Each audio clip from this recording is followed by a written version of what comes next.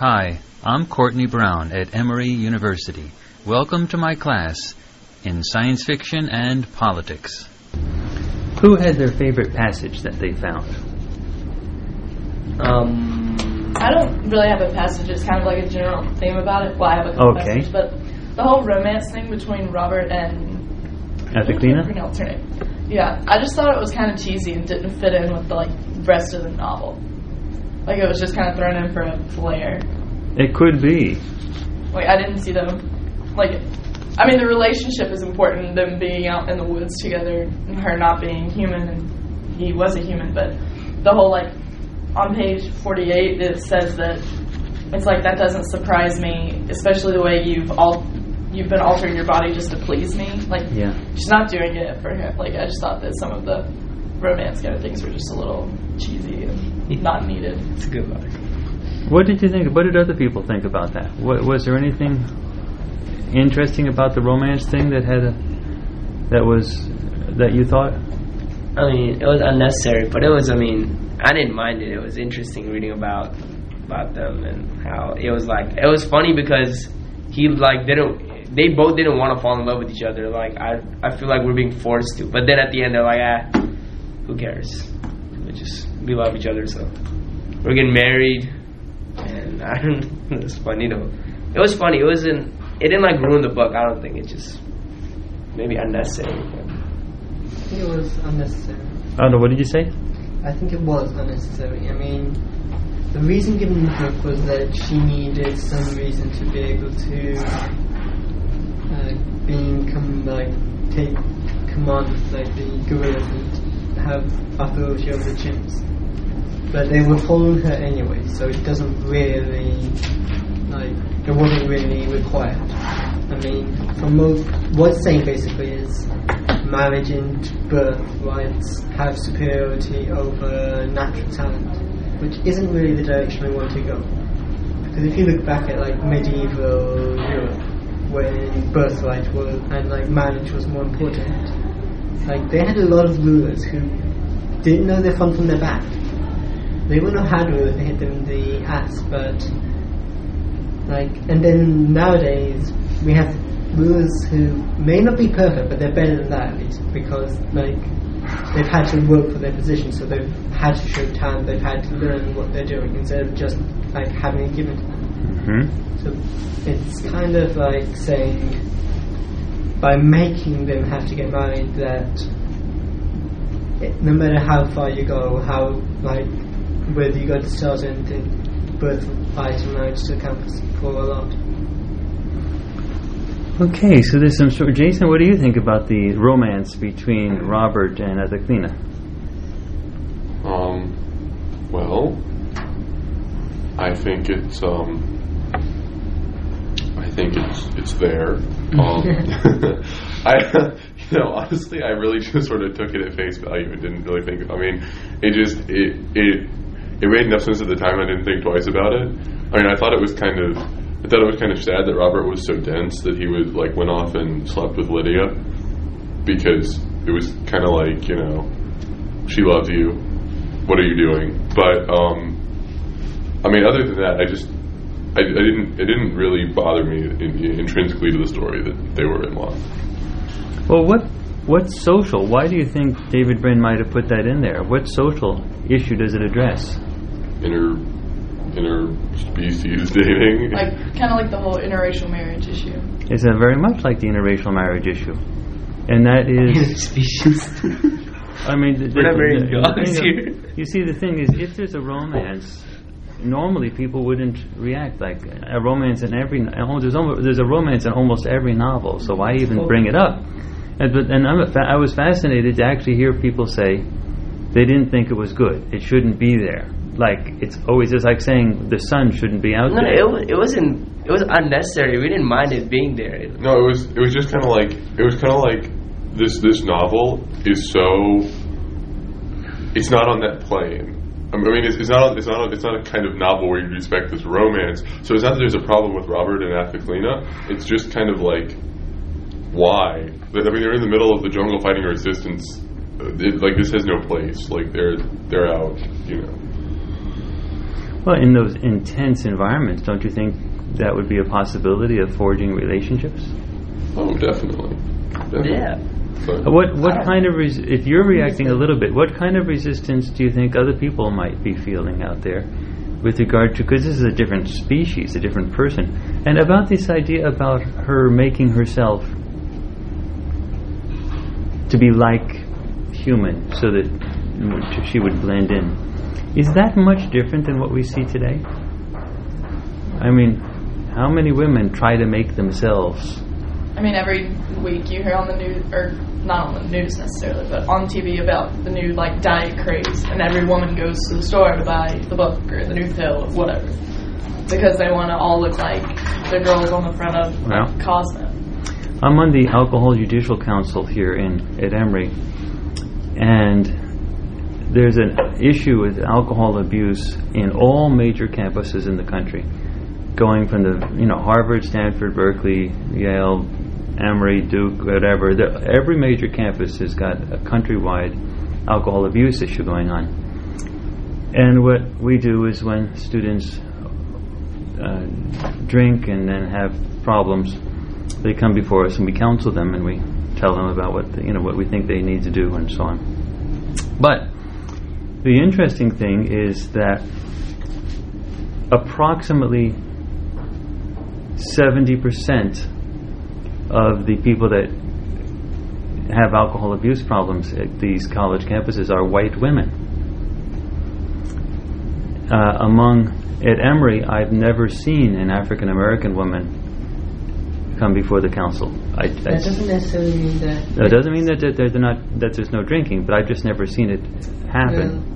They just don't take it as far.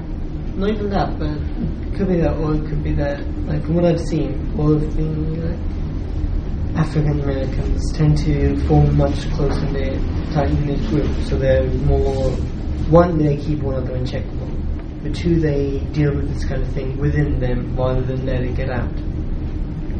No, we deal with people that are found behind the bushes, passed out. Intravenous intervention is needed to keep them alive. Was that? If you got like a tight, community around you, then you're not ever going to be left behind the bushes, passed out. Somebody's going to come and take you. Okay, well, let me just give you a few more statistics that are interesting. About 70% are white women, and African American males, very rare that we ever get one.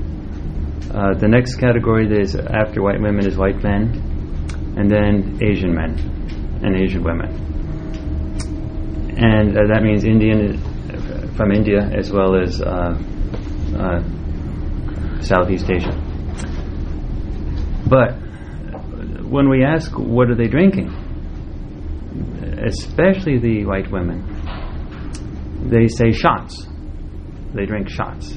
And why not mixed drinks? Why not beer? Because mixed drinks and beer have more calories.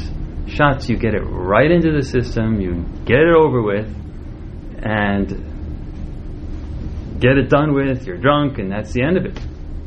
And then we ask, well, how many shots are you talking about? And sometimes these shots go up to like near comatose levels, like 8, 9, 10 shots, and they can tolerate it. They're used to doing that. And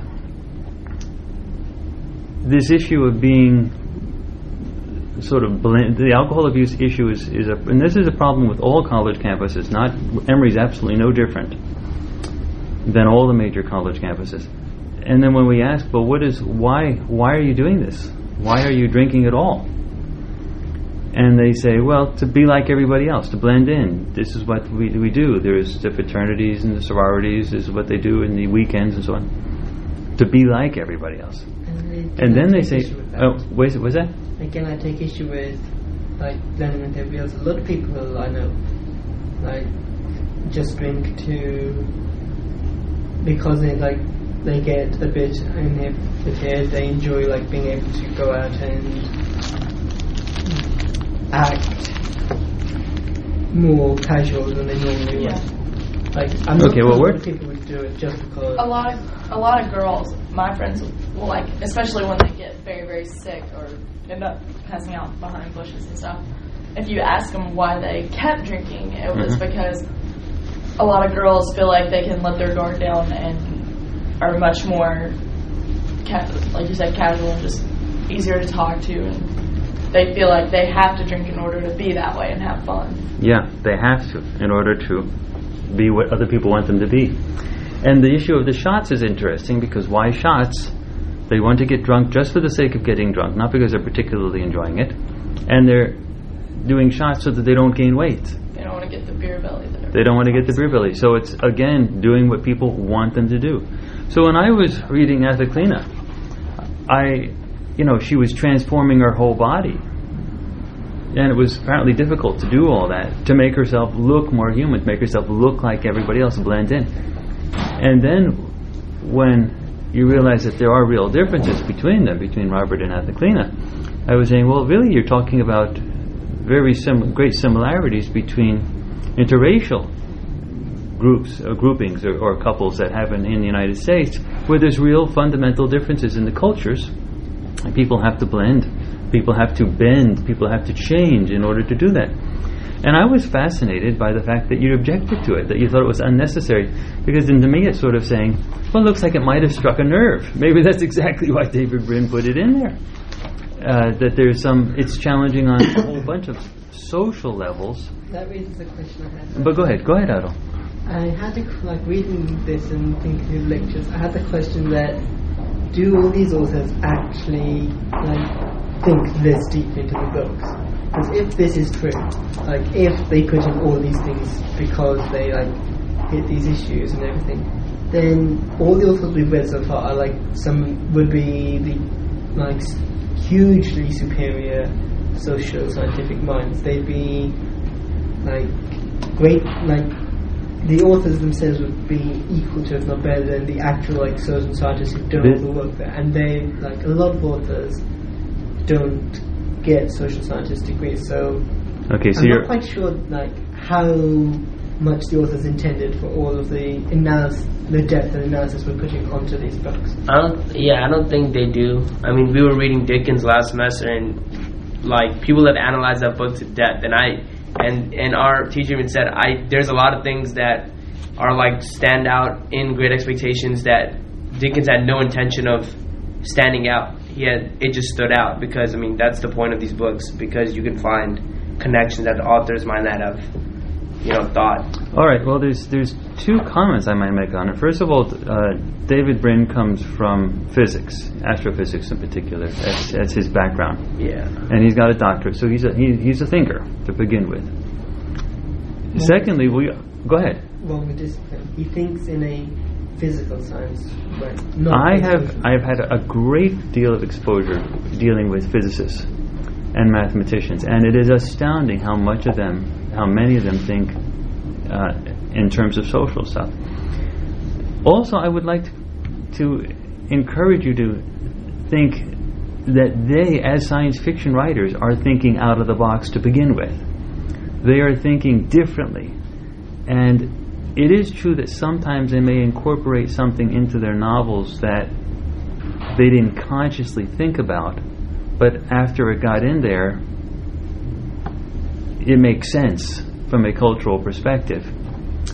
It's impossible for us to second guess whether it's one of those situations or whether they consciously put it in. When someone does put it in, and they can perceive that there's a tension that they're addressing in society, it can show up and sometimes not be so conscious that they're doing that. On the other hand, sometimes it can be conscious, and we as readers can't make that decision. That did they think about this consciously and put this in?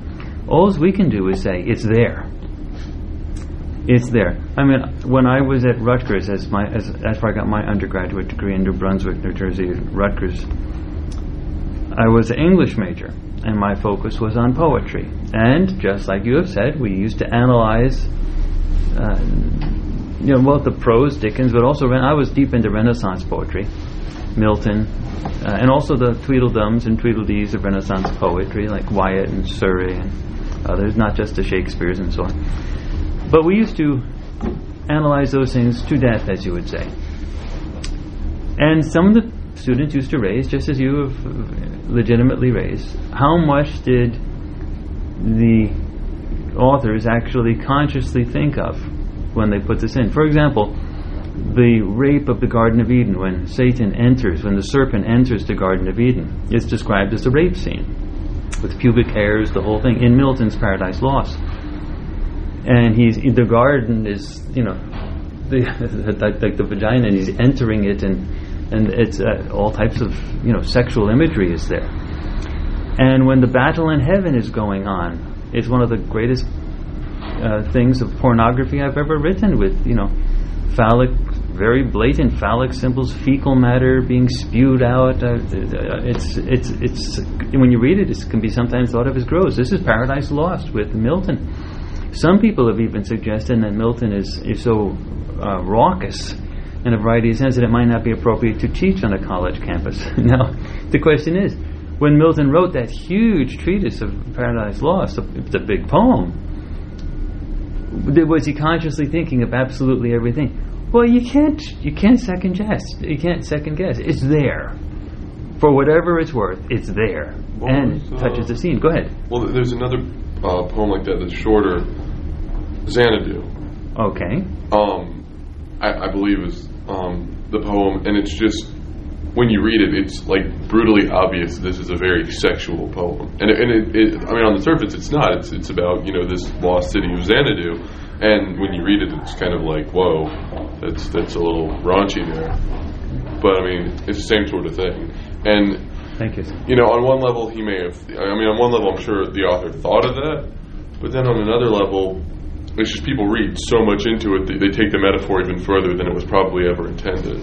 Well, there's an interesting thing. I also teach a course called Politics and Music, and in that course I go through one thing where I compare Eminem's song Stan with a poem by Sylvia Plath called Daddy, and I show there's a riveting parallel between Stan and Daddy, and we go through the video and we read the lyrics and the fatal father image stuff. Is an enormous number of sexual dysfunctionality, latent homosexuality, suicidal, all that. There's an enormous number of parallels between the two things. And the question of course, did Eminem think all of this in advance when he did that? And I made a comment in a book that I've written about the subject, about politics and music, and it was sent out for review. And one of the comments that came back from one of the reviewers said I was insulting the intelligence of people by thinking that they may or may not have thought about it consciously, that they put all that stuff in there. But I just thought it was a ridiculous comment, because it's certainly not an insult to say that they may or may not have thought about it consciously. But the reality is they did put it in there, and we are incapable of judging whether it was there on a conscious level or there on a subconscious level. I tend to take things at face value, and that the stuff is in there, and that at some level the artist or the author knows that stuff is there. And in a case like David Brin, he's a sure enough genius. He's a big shot. He's an astrophysicist. He knows this. He's written a ton of stuff, and his work is often filled with very potent social commentary that you have to ferret out. It's a little more difficult sometimes to ferret out the social commentary that David Brin has. But anyway, I just raise it to your attention that this may be one of those things that David Brin, and that your negative reaction to it may be exactly what he was addressing. Why would we be upset with a handsome man getting romantically involved with an alien that has two sets of breasts, one of them is, and can transform herself? But the parallels to what she does is remarkable, comparing, trying to, in terms of adapting herself to be more human, meaning what she perceives he might like. It's a pathology of our own culture, especially among women. Go ahead. David Brin was also fascinated by the idea that Robert was getting to be, buff out in the wilderness. Towards the end of the book, just his bronze olive skin was sheened with sweat, and just all this stuff about how he was like this incredible specimen of a man, and you were just kind of like, wow, we're laying it on a little thick, and I wasn't exactly sure what that was all about. I mean, by the end of it, it was just like I didn't. I mean, it would have been one thing if it was like an Animal Farm kind of ending, and it was like you couldn't really tell the chimps from the men, but no, it was like Robert was standing out as this great specimen of a man, and I didn't understand that. In all seriousness, I mean, I am laughing about it because it was kind of funny, but I mean, in all seriousness, I think they really wanted to show the distinction between men and chimps and gorillas and everything else. That he was really this superior being. There's another aspect to it. I don't know how much time we want to spend on that, but there is another aspect to it: the physicality of humans. It's the physicality of life, the physicality of being a human, being a life form, and the glory of being a life form. Meaning, we spend an awful lot of time romanticizing about our physical shapes, our physical bodies, and you just go to any store, you see magazine covers all over the place where the physical structure is a worship item essentially for humanity, and this component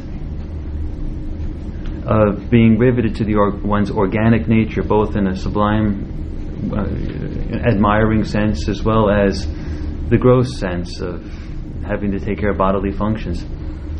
This sometimes can be omitted in a more widespread discussion that just gets intellectual with regard to social substance or scientific substance, and in a situation where they're talking about species and uplift, it's one way to connect yourself with what's the identity of that species on a biological, organic, physical, essential nature. But I don't know how much we want to go into that. But I hear what you're saying.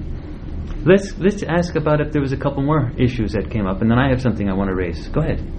Anybody else come up with a passage that they thought was unusual or strange or whatever? It was kind of unusual. On page 66. 66. He says, "Is that the basic reason why I'm attracted to?" How do you say her name? Ethiclina.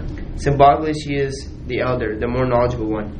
It gives me an opportunity to be awkward and stumble and enjoy the role, because I think right before he was talking about how, he had like an easy transition from adolescence, and he like had no problems, and a lot of his peers like struggled and they had to adjust, but he had like an easy transition, and he was kind of upset about that because he never really got a chance to like adjust and learn and struggle. He just was like this rare person who just easily transitioned, had no problems. All right. So it was like interesting that he was enjoying the fact that he was inferior, and it would be odd for a human being to say that, being the most superior beings on the planet and this and that. So I was like, that's a little bit interesting that he was enjoying the fact that, she was superior to him and she could adapt and she had this power and stuff. So well, that was interesting. Yeah, that is interesting. I like the scene later on. What's that? I like the scene later on page 426. 426. It's when Gayla and Fibbin are in prison and Sylvie helps them escape. Yeah. And there was this giant discussion about cards. Yeah, white cards, blue cards, green cards, and it was just, I thought it was really interesting that in a species that's working on genetic evolution, or genetic, or it's working towards uplift, towards being a sapient species, that all of a sudden things that don't take such precedent in human affairs, like you don't pick the person that you marry or the person that you mate with if you're a human based on what their reproductive status is, or what their social reproductive status. Let me intergauge this a little bit. Let's start with birds first. Weaver birds, for example. Male weaver birds, they're like parakeet type, orange, blue, greenish colors in the tropics. They build these little nests. The male weaver birds build these nests, and they build like 4 or 5 of them, and then they try to attract a female. And then the female comes, and the weaver bird stands by the nest, the male one, waiting for a female. Then the female will come and sort of see how it did. Did he build a good nest? Does he look like he's did his job? And then if looks like she has some second thoughts, he flops over to the next nest and says, "Well, what do you think about this one?" And then she looks at that nest to see if he's up to snuff. And in a very real sense, the weaver birds, the female weaver birds, are evaluating the potential, maybe not on a conscious intellectual level, but they're evaluating somehow the potency of the male weaver bird to, reproduce and produce good offspring. They have done lots of studies that there is a great deal when women choose men and when men choose women. Different things go on actually, but when women choose men, they often look at, not always, but they often look at what does he bring to the table. Is he someone that can protect, in some type of deep genetic sense, protect the family? Man. And pardon me? That's so true. Support the family, protect the family. Is he a deadbeat that is not going to be able to keep a job? Drunken, alcoholic, drug use, whatever, irresponsible, doesn't care about paying bills, whatever. Or is the person pre-law, going to be a doctor, going to become a professor? Is the person a go-getter? And when you have those strong personality traits, women are attracted to that. And it seems to be an innate genetic understanding of the female across all species and male interaction. If the male is going to be a dead weight, they can somehow detect that. Similarly, with men, they have done lots of studies. Men seem to have some type of, and I'm not talking human men, I'm just talking about men, meaning birds, rats, rabbits, things. Have some interest, whether it's conscious or subconscious or genetic or whatever, in perceiving whether that female will reproduce his line, be a productive reproduction thing, whatever. And humanity and scientists have never sorted out exactly what it is, whether it's genetic on the male and female side, or whether it's conscious on the male or female side, or whether it's cultural on the male or female side, or whether it's just something that the parents drilled into them, or it comes across through the TV, or whatever. But there does seem to be an evaluation process, that you don't just fall in love with someone because they're there. They just happen to be there at the right time, and that's who it is. There's some type of process going on. And when David Brin talks about this with Sylvie, saying Fibbin's got a white card, he's going to be a white card, he's got the genes, and I want my kid to have those genes. Do you know how many women have been impregnated with the sperm of Nobel Prize winners? There's actually a group of people that went around and collected sperm samples from Nobel Prize winners because they thought it would be a great way to produce a super race. A great way to produce super babies. And they actually, and a whole bunch of Nobel Prize winners actually donated their sperm to these sperm banks that do this. And there are women who actually try to get those sperms in particular. Now, I know, Jason, it may seem like this is different from our normal experience. You date a woman because you just happen to bump into her at the post office, and some sparks flew, and in commonality and stuff like that. But the reality is, it's a very the dating game is exceptionally complex. And one of the interesting things that you might consider that David Brin put into this is how blatant he put it into it, rather than sort of being subtle about it. He said, "You've got a white card. I want my babies to have that white card." I know. I mean, he was just like, it was really blatant. But then it was also kind of like, I don't know. Part of it had a lot to do with the fact that Neochimps married in groups. So, it was not a monogamous relationship. So, whereas, Gayla probably would have pitched more of a fit if she knew that, she could never have him back. But, I think it was kind of like, chimps don't place the same level of importance on monogamy that humans do. Mm-hmm. So, I don't know. I just thought it was kind of strange, though, because it was basically, I want your body.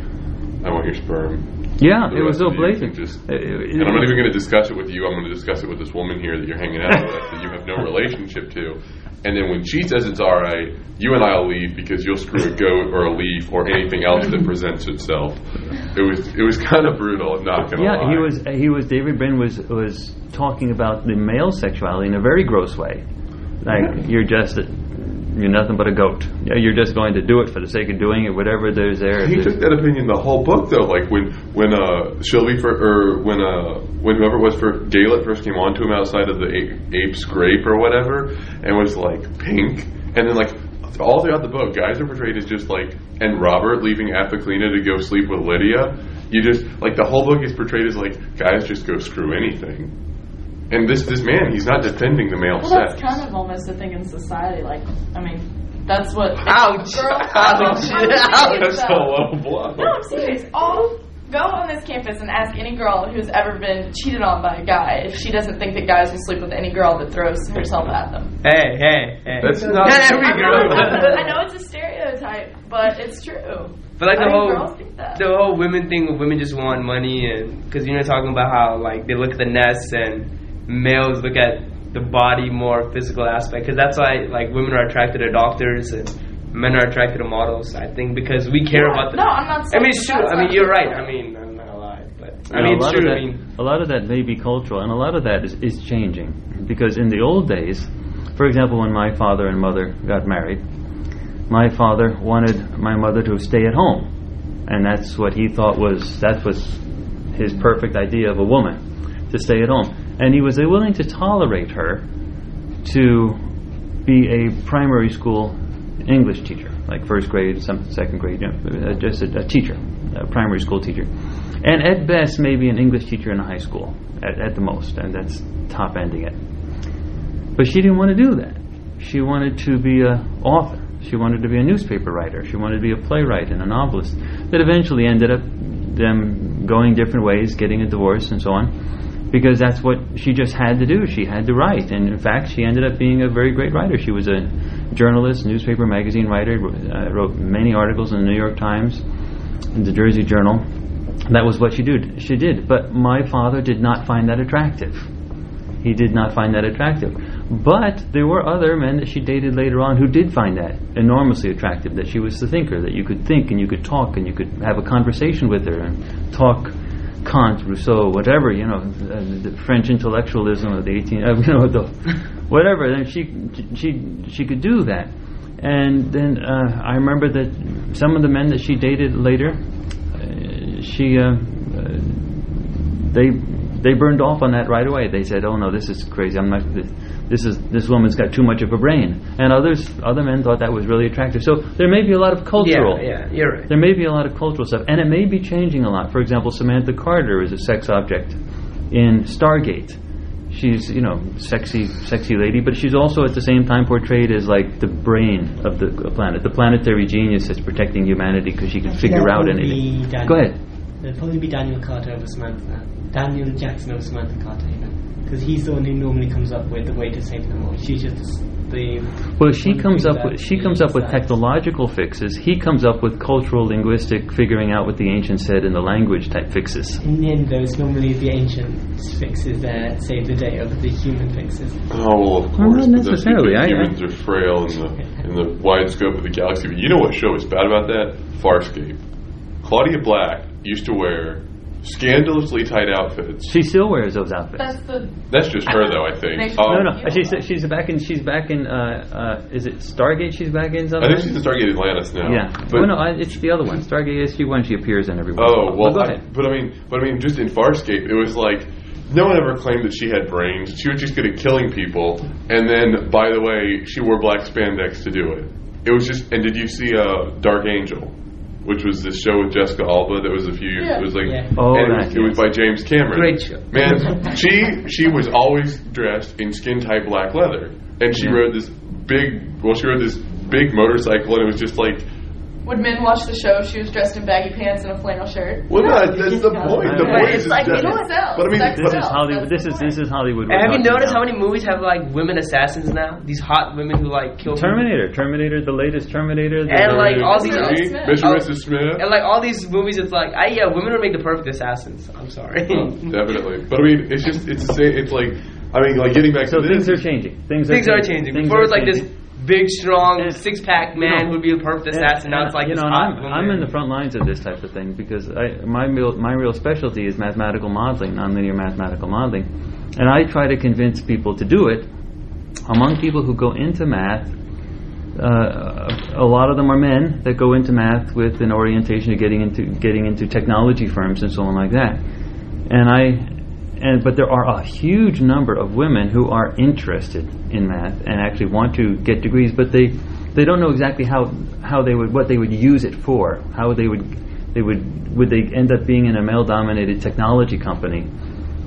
And what I try to convince them is that if they get Emory is the only, I believe it's the only university, perhaps on the planet, but perhaps in the country, that has a joint major in math and political science, a joint major. So we really emphasize the math and political science combination. And I tell them if they get a degree, male or female, but let's just talk about the women for now. If they get a joint degree in math and political science, they have the potential to become absolute planetary stellar stars as political science professors. That they could get into the best graduate schools, become faculty members at the very best graduate schools to a level of mathematics expertise which far exceed, in terms of formal courses, nearly all political scientists. And that's where the real need is in political science. And the jobs are endless, and the pay is great, and the time off is spectacular for doing research and so on. And so I'm really on the front lines of convincing women that this is men or women, but with regard to women, that this is the time to change the stereotypes and change the culture. And if there's ever a time to use your brain and become a planetary superstar that can fundamentally change the world, if you like math, and there are tons of women that like math, they just need to know that there are career opportunities that are unprejudiced and open to them. That's something that that's one area. So I deal with this all the time on the level of changing cultures. That's interesting. Well, look, did you have any other ideas? Otherwise, I've got an idea I wanted to raise as well. These are interesting ideas you're bringing up. Just the resortion of the Birdmen to chemical warfare. It's like at the beginning they started to gas people. So yes, chemical warfare. That was interesting. Go ahead. Like at the very beginning when they took over the planet, they gassed anywhere they thought that humans could be living. Mm-hmm. So they'd have to come to like the camps to be treated, and they'd have to be continuously treated. So there was they cut off the humans straight up. And then the one right now we find chemical warfare totally and utterly despicable. It's one of the 3 WMDs. Then later on at the very end, when the suzerain of Beam and Talon went crazy, he was willing to unleash weapons of mass destruction on just a small valley that had a couple of human marines in it. He was pushed to the point that he didn't care anymore, and he was willing to launch these things at them, despite going totally against the way of thinking of his species and everything. I'm glad you raised this point. The issue of weapons of mass destruction. We started out with gas warfare by the Gubru, and using gas to attack the humans first, and that of course brought into mind gas attacks that had been used by, say, Saddam Hussein, for example, had used it. You know that Saddam Hussein was the largest purchaser on record of, this is way back when, of snowblowers. and you can sort of say, well, what do you need snowblowers for in Iraq? Well, that was in the old days when one of the things that they were doing is when you get biological and chemical weapons, you had to put it into the air. You want to make sure it flows in the right direction. So you had to be able to deliver it somehow. So you wait until winds are favorable, and you have to throw it up into the air. Okay, and then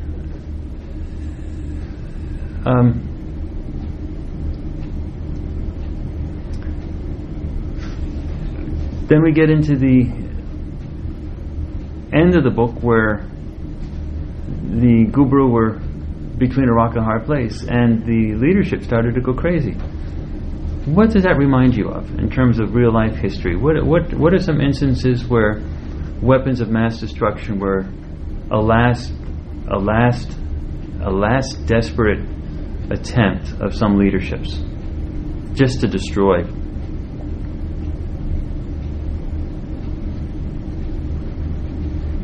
It's a very real issue when people get in power and start and for unsavory, using unsavory means to begin with. They fight like tooth and nail to the end because they know the jig is up. Let's use some example. What about Hitler? What was Hitler's approach?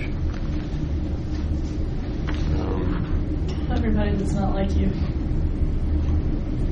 That's all Hitler was a strange example because he idealized the perfect German man, blonde hair, blue eye. But Hitler himself was a small, mousy. His mom was Jewish. What was he trying to do to the very end, though? Wipe out Jews. No, the very end. Keep fighting. I don't know. What was his weapon of mass destruction he was seeking? Pardon me? He wanted rockets. The Holy Grail. Jets. Which was what? I was just thinking about Indiana Jones. Oh no, there was a weapon he was going after, and they were ferociously trying to get it in time. Nukes.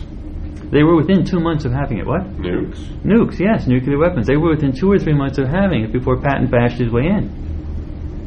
They were within just a couple months. It was tooth and nail. I mean, it was down to the wire.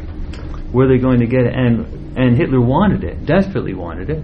And he had a delivery vehicle for it, and he was hoping that would be the way that he was using technological advances, and at the very end just to be able to destroy whatever was left, to destroy his enemies as he perceived them.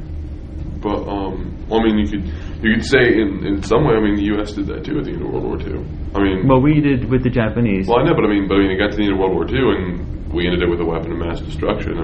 No one would claim that a pair of nuclear weapons are not. No, but the issue with us was totally different. We were not after world conquest, and we were not after destroying them. In both those cases where we dropped it on Hiroshima and Nagasaki, pamphlets were dropped, warnings were dropped, and the alternative was a full-scale invasion on the island. And it certainly was. But Hitler, had he had weapons of mass destruction, had he had nukes, there goes London, there goes New York. He was trying to go out in a blaze of glory. America wasn't behind. America wasn't losing the war. Well, I know what you mean. But the U.S. would have been safe from nukes, from Hitler, because they didn't have the delivery system. Even up to the Cold War, the big joke was that Russia didn't have the delivery system to pinpoint. You can't cross out the ingenuity that someone might have come up with, putting it on one of those small little one of those little submarines that they had, and just pushing it right into New York Harbor. You never really can tell. But let's think about some other cases. What about Saddam Hussein? What happened with him when his invasion of Kuwait? When it looked like the jig was up and he had to leave, when Desert Storm was going on? Break out nerve gas or something? There were gas attacks, but what was the major thing? It was environmental. Oh, burn the wells. Not only burned them, blew them up. Well, blew them destroyed the infrastructure. It was one of the greatest planetary ecological disasters ever. You had oil streaks going all the way across the Gulf. It was just horrific. And you could see the smoke when you're in the space shuttle looking down. You could see the ring like a donut of smoke going around the entire planet of the stuff that was coming out of the Kuwait oil wells that were burning. There was an amazing scene. Did you see Jarhead? Anthony Swafford. I don't recall it, but yeah, there was a time when I saw it, but for some reason, it just had the most incredible scene. It was a really bad movie, exaggerated everything that happened to this man. But there was this amazing scene where they're wandering through the desert after the Iraqis have pulled out of Kuwait, and it's just like these huge, plumes of oil that have been ignited and are just. Yeah, I remember now. I remember reading about and seeing a History Channel special about how difficult it was to recap all those. Yeah. And they had to hire a crew that went through there, and they got paid amazingly. Because it was hazardous. Yeah, very hazardous. And they just made amazing money doing this, but it was one of the most difficult things that they'd ever done as a crew to cap these things. Now, what happened when Yugoslavia broke up, when we had Serbia doing ethnic cleansing in Kosovo and Bosnia and so on like that? What was happening when the jig was up and they started to leave? And they started to run into problems. How did they leave? Did they just pack their bags up and go? No. I I don't remember what they did to them, though. Killing goes on in mass when the people get panicky. When Mass the leaders- genocide, That's mass when you start graves. getting mass. That's when you start getting genocides. What happened in Rwanda when you had the Hutus go on a berserk situation and start killing Tutsis and moderate Hutus? And you had, in a period of 2 months, 800,000 people macheted to death. And when the invasion forces started to come in, when the Hutus looked like they were going to die, I mean they were going to lose, did they just sort of say, okay, the jig is up, we stop? No. It got worse and worse. Panic set in. It got more extreme, killed more people, and they became crazy. So this thing of the suzerain, of the gubru, that actually shows a very real characteristic of humanity. When you have very aggressive leaders and they start to lose, it not only is bad when they go into the warfare situation and start killing people, trying to conquer and so on, but when they start to lose, they don't sort of say, oh, the jig is up, I lost, oh, that was a good try. It gets worse as you go on. And so it becomes a significant level of implications with regard to what, if you are the enemy, if you are the person that's battling them, or if you're the group that's battling them, you have to consider that in your battle plan. You have to say, if they're going nuts, and if you recall, David Brin they do talk about that. Anthoclina does talk about it. Robert talks about it. What happens if the suzerain goes crazy? What happens if the gubru goes crazy? What if they start doing crazy things? Remember they start debating that near the end of the novel? So what happens if the person goes crazy? They're losing, and people are turning against them, and they're having troubles out there in the galaxy. What happens if they go crazy and they're starting to start killing people? That's actually a very real aspect of human battling. When people fight, they fight to the death sometimes, and the more irrational they are in the beginning, the more irrational they become at the end. I'm glad you raised that point. It's a very interesting. Well, look, can I raise a different point? Completely different. I would like to raise something by Edward O. Wilson for the next few minutes. Listen to this. Edward O. Wilson is a professor at Harvard in biology, and his claim to fame is in the studying of evolution. He has studied ants to great extent, but in general he has made tremendous impacts in examining evolution and examining humanity's role in evolution. Now, he's written many books, of course, and he's actually been on our campus, Emory's campus, a number of times, giving talks. But in this one case, I'd like to talk about an article he wrote in the New York Times Magazine, dated May 30th, 1993. May 30th, 1993, the New York Times Magazine. And it's a cover article, and the name of the article is Humanity Suicidal? We're flirting with the extinction of our species, by Edward O. Wilson. Let me summarize some aspects of this. I'll read a couple paragraphs, but let me summarize some aspects. He starts out with the idea, which is very appropriate for a course on science fiction and politics. He says, imagine that you are an extraterrestrial species, and you are interested in your neighbors, because your neighbors could be hostile or they could be friendly, and that the genes of those neighbors will make a big deal of difference as to whether they are going to be hostile or friendly. Now, your neighborhood may be okay now, but you're concerned about what evolves in the neighborhood over the millennia, over the millions of years. So what you do is you send out robotic probes that plant themselves on satellites in solar systems all around your local neighborhood of the galaxy. And the robotic probes wake up every 100,000 years and take snapshots and sort out what's going on in the solar system. And what they're really concerned about is the crises of evolution, the changes, the shifts. For example, when does life actually start? On what planets? And then when life actually starts, the robotic probes go back to sleep and wake up again 100,000 years for a few minutes and then go back to sleep. when life actually starts, then the real concern is saying, well, there is going to be a Darwinian level of evolution, meaning species are going to evolve no matter what. And at some point, just like one species will learn that there is a genetic advantage to standing upright, another species will learn that there's a genetic advantage to having big teeth. Another species will find that there's a genetic advantage to having 4 legs, or to having a certain type of fin structure, or a certain type of breathing apparatus, whatever. But eventually, one species will, through the genetic random luck of the draw, will sort out that there's a genetic advantage to brain size, to intelligence. And then what the aliens are assuming is that intelligence will evolve, just like all other aspects of evolution create physical manifestations. Intelligence will evolve with a 100% certainty eventually in some species. And then what Edward O. Wilson is saying about that alien civilization, what they're interested in is what that species eats. Because by knowing what that species eats, they'll know whether that species is going to be a hostile neighbor or a friendly neighbor. And now you can sort of say, well, what in the world can you mean by that, what that species eats?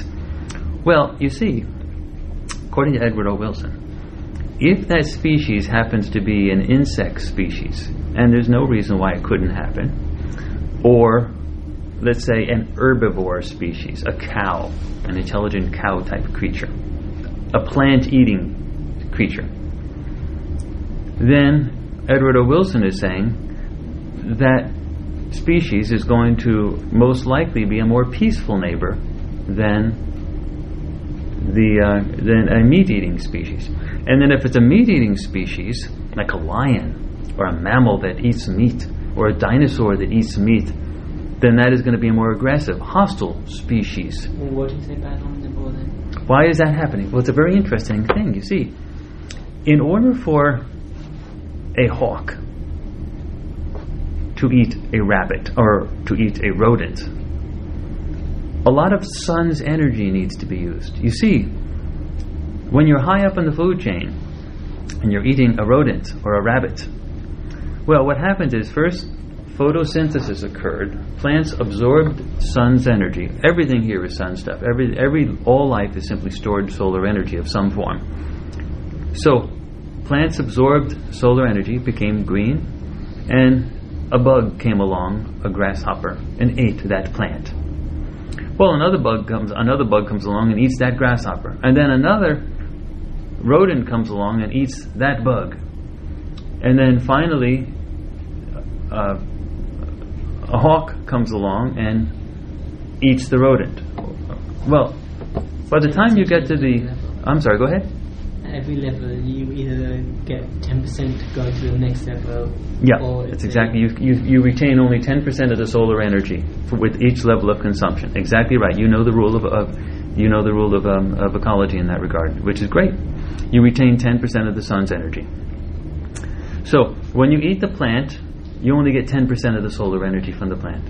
And when you eat the bug that ate the plant, you only get 10% of whatever that 10% is left. So 1%. And you're down to 1%. And then if you eat that thing, then you're down to 1/10 of that. Yeah. So it keeps shrinking. Well, the thing is, if the species is a meat-eating species, you've got to consume an awful lot of planetary resources in order to feed yourself. So you're assuming by that the carnivore species would come on a wall, would come with positive expansion, so they could get more resources, while a herbivore species would, because they don't have to consume so many of their own resources, not be required to do that. But by modern scientific standards, that argument doesn't hold, because we have the ability now to synthesize like all the resources we need for. Okay. Well, actually, he covers that. Let me lay out the steps a little bit further, and then we'll get to the issue of whether we can change it in the future. But the basic argument still. Let me lay out a couple more points. When we are an inefficient user of the solar energy, of the sun's energy, and we simultaneously have intelligence, whatever species develops intelligence will win the evolutionary battle, will control all other species on the planet. If that species is an insect that develops intelligence, or a mammal, or a reptile, or a gubru, or whatever it is, that species will win against all other species, because that gives it an edge over all of the species to be able to control. Now, if it's a meat-eating species, the species will rapidly start to destroy the environment in order to create resources for its food. At some point, though, and this gets to what you're talking about, Aldo, your ability with your intellect is going to produce an ability to say, hey, we can't keep doing this, otherwise we will destroy our very planet.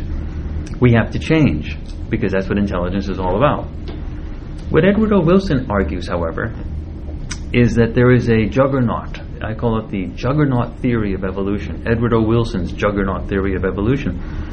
And that is, for a species to change from one of rapid destruction of the environment to control the to control all resources,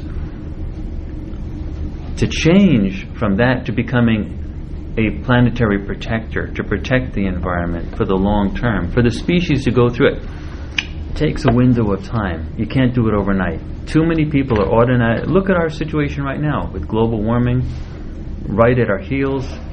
We're burning ourselves off this planet as fast as could be. We're consuming resources at unprecedented rates. Well, for sure we're going to change, but there's a window of time. If you are a meat-eating species, by your own genetic nature, that window of time is shorter because you consume more resources. You consume a lot of resources. However, let me just finish. If you're an herbivore species, by your own genetic nature, you use the resources more slowly. Every species with intelligence will have a window of time. But an herbivore species will have a longer window of time because they're going to destroy the environment for sure, but it will take a longer period of time because they need fewer resources. With a longer period of time, they have a chance to get through the juggernaut and to actually get their species to the other side of the juggernaut and say, I think we can fix this now, and become planetary protectors rather than planetary destroyers. Now, Otto, you were going to say something. You're counting on like the IQ, the intelligent reasoning to win through. But against that, like you've got the 1,000 upon 1,000 years of natural evolution that people don't want to accept that it's changing. Like at the moment, like we've got all the scientific evidence that there's a problem, but nobody wants to face up to it. Like all of the treaty talks are supposed to deal with this, all end up failing. Actually, let me chime in here with regard to Edward O. Wilson. He would 100% agree with you. He would say, in fact, that's exactly part of his argument, that there is a huge level of time, you're talking millions of years, of genetic hardwired programming to get that species to be that way. Because the Darwinian march of evolution is such that those species, those individuals that compete against their fellow individuals and other species better win the Darwinian march. They survive and the other ones die off. So those species that develop individuals that say, what's most important is what is in front of my face. Secondly, what's in front of my family. Thirdly, what's in front of my village. And a very distant fourth, what's good for the world. Those are the individuals, selfish individuals, that survived the Darwinian march, the evolutionary march. And that's millions and millions and millions of years of hardwired genetic evolution that's programmed people to think like that. And then suddenly, within a period of 150 to 300 years, you've got to change it completely.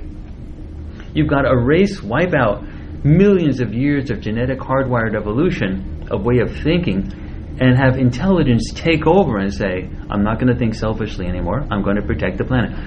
Edward O. Wilson would agree with you absolutely, completely, of how you can do it. The only thing he is arguing is, how long will it take to do that transition? And do we have enough time? He ultimately concludes that he doesn't know. He likes to come out on the positive side of things, but the reality is, he just simply doesn't know. We're sort of a middle. How long is the lion's intestine? It's a meat-eating intestine. It's about 10 feet or something, isn't it? It's not very long. How long is a cow's intestine? Miles. But it's a long thing. Plus, it's got 2 stomachs. It's hard to digest all that grass. I mean, and it spits it up and chews it and brings it back down and spits it back up and chews it and brings it back down. It's a big deal. They spend all day eating those cows. What about our intestine? 12 feet. What's that? 12 feet, I think. Isn't it 18 feet or something? We're sort of in between the cow and the lion. Yeah. So we could be. I'm a vegetarian. We can live on vegetarian. I don't eat meat, chicken. If it walks around, I don't put it in my mouth.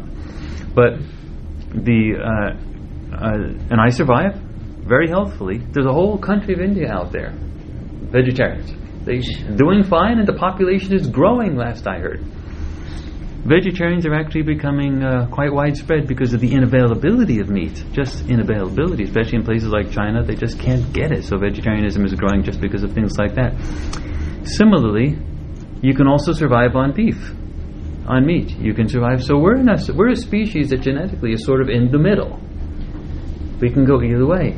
And so Edward O. Wilson is really saying, which way will it go? Now, how does this compare to the novel? What are we talking about with regard to this Edward O. Wilson's view and the novel? How does that connect to David Brin and the Uplift work? He describes the planet as like a very delicate ecosystem balance. Absolutely, very delicate ecosystem. In fact, that particular planet of Garth, its environment was totally destroyed by one species. So on that level, he's talking about that, okay. And that was interesting. It was a species that was uplifted, right? That did it? What's the word? They recessed back to their primitive kind of... They regressed. Carnivorous ways. What kind of evolution are we talking about? Forced. Natural evolution? Forced evolution. So in that sense, we had a situation of humanity, or actually galactic society, deciding to play God and force evolution on a species. And then what did that species do? It got to the juggernaut and it just wiped itself out. It just went crazy. Forced evolution didn't work. With natural evolution, you have the ability over millions and millions and millions and millions of years to make mistakes and species burn out by natural. But suddenly you have a species that's been artificially uplifted, and you don't have the mistakes burning out quickly with little evolutionary brush fires. You suddenly put them in the capable spot of being able to control the entire planet, just like we are able to control the entire planet. But if there's a flaw that wasn't weeded out through the trial and error process of millions of years of evolution, if there's a flaw, that species can take over the entire planet and wipe out the entire planet. Isn't that interesting? This speaks very pregnantly to the idea of whether humans are capable of short-circuiting natural evolution and can take control of the evolutionary march ourselves. Whether our intellect is sufficiently strong that we can say, nature be damned, we are God now. We will now take care of our evolutionary. We can design anything. The question is, will we want to? What's that? The question is not whether we can, because we can. The question is, do we want to? Well, Edward O. Wilson is very interesting in this regard. He describes two ways of looking at it. It's not, Adil, he would differ from you in saying it's not whether we can, but whether we want to. He would differ from that. He would say that there are two types of people. One are called environmentalists that say, no, we cannot do it. We cannot use our intellect, our puny brains, and think that we can actually control all of the quadrillions of genetic manipulations that are necessary in order to uplift, in order to control the evolution of the planet. Go ahead, Adil. I don't know. Like, I'm not saying that. I'm saying that we have the intellectual capability. I'm saying it's a moral decision whether we can or not, because already we've done genetic manipulation on the lab rats. So we have one piece of lab rat that is now used in every laboratory across the entire world, because it makes our experiments repeatable and makes them standard. Yes. But we have not uplifted. No, the uplift will be. We are in the labs doing genetic manipulations now. You're correct. So we've got that. The uplift will be more difficult, but eventually we reach that point. But we have the present ability that we can and have altered irrevocably the genetic makeup of the species. Now you're speaking like the other group that Edward O. Wilson talks about. The first is the environmentalists that say it's way too complicated. The natural biosystem controls too many things that we and our intellect are not capable of handling.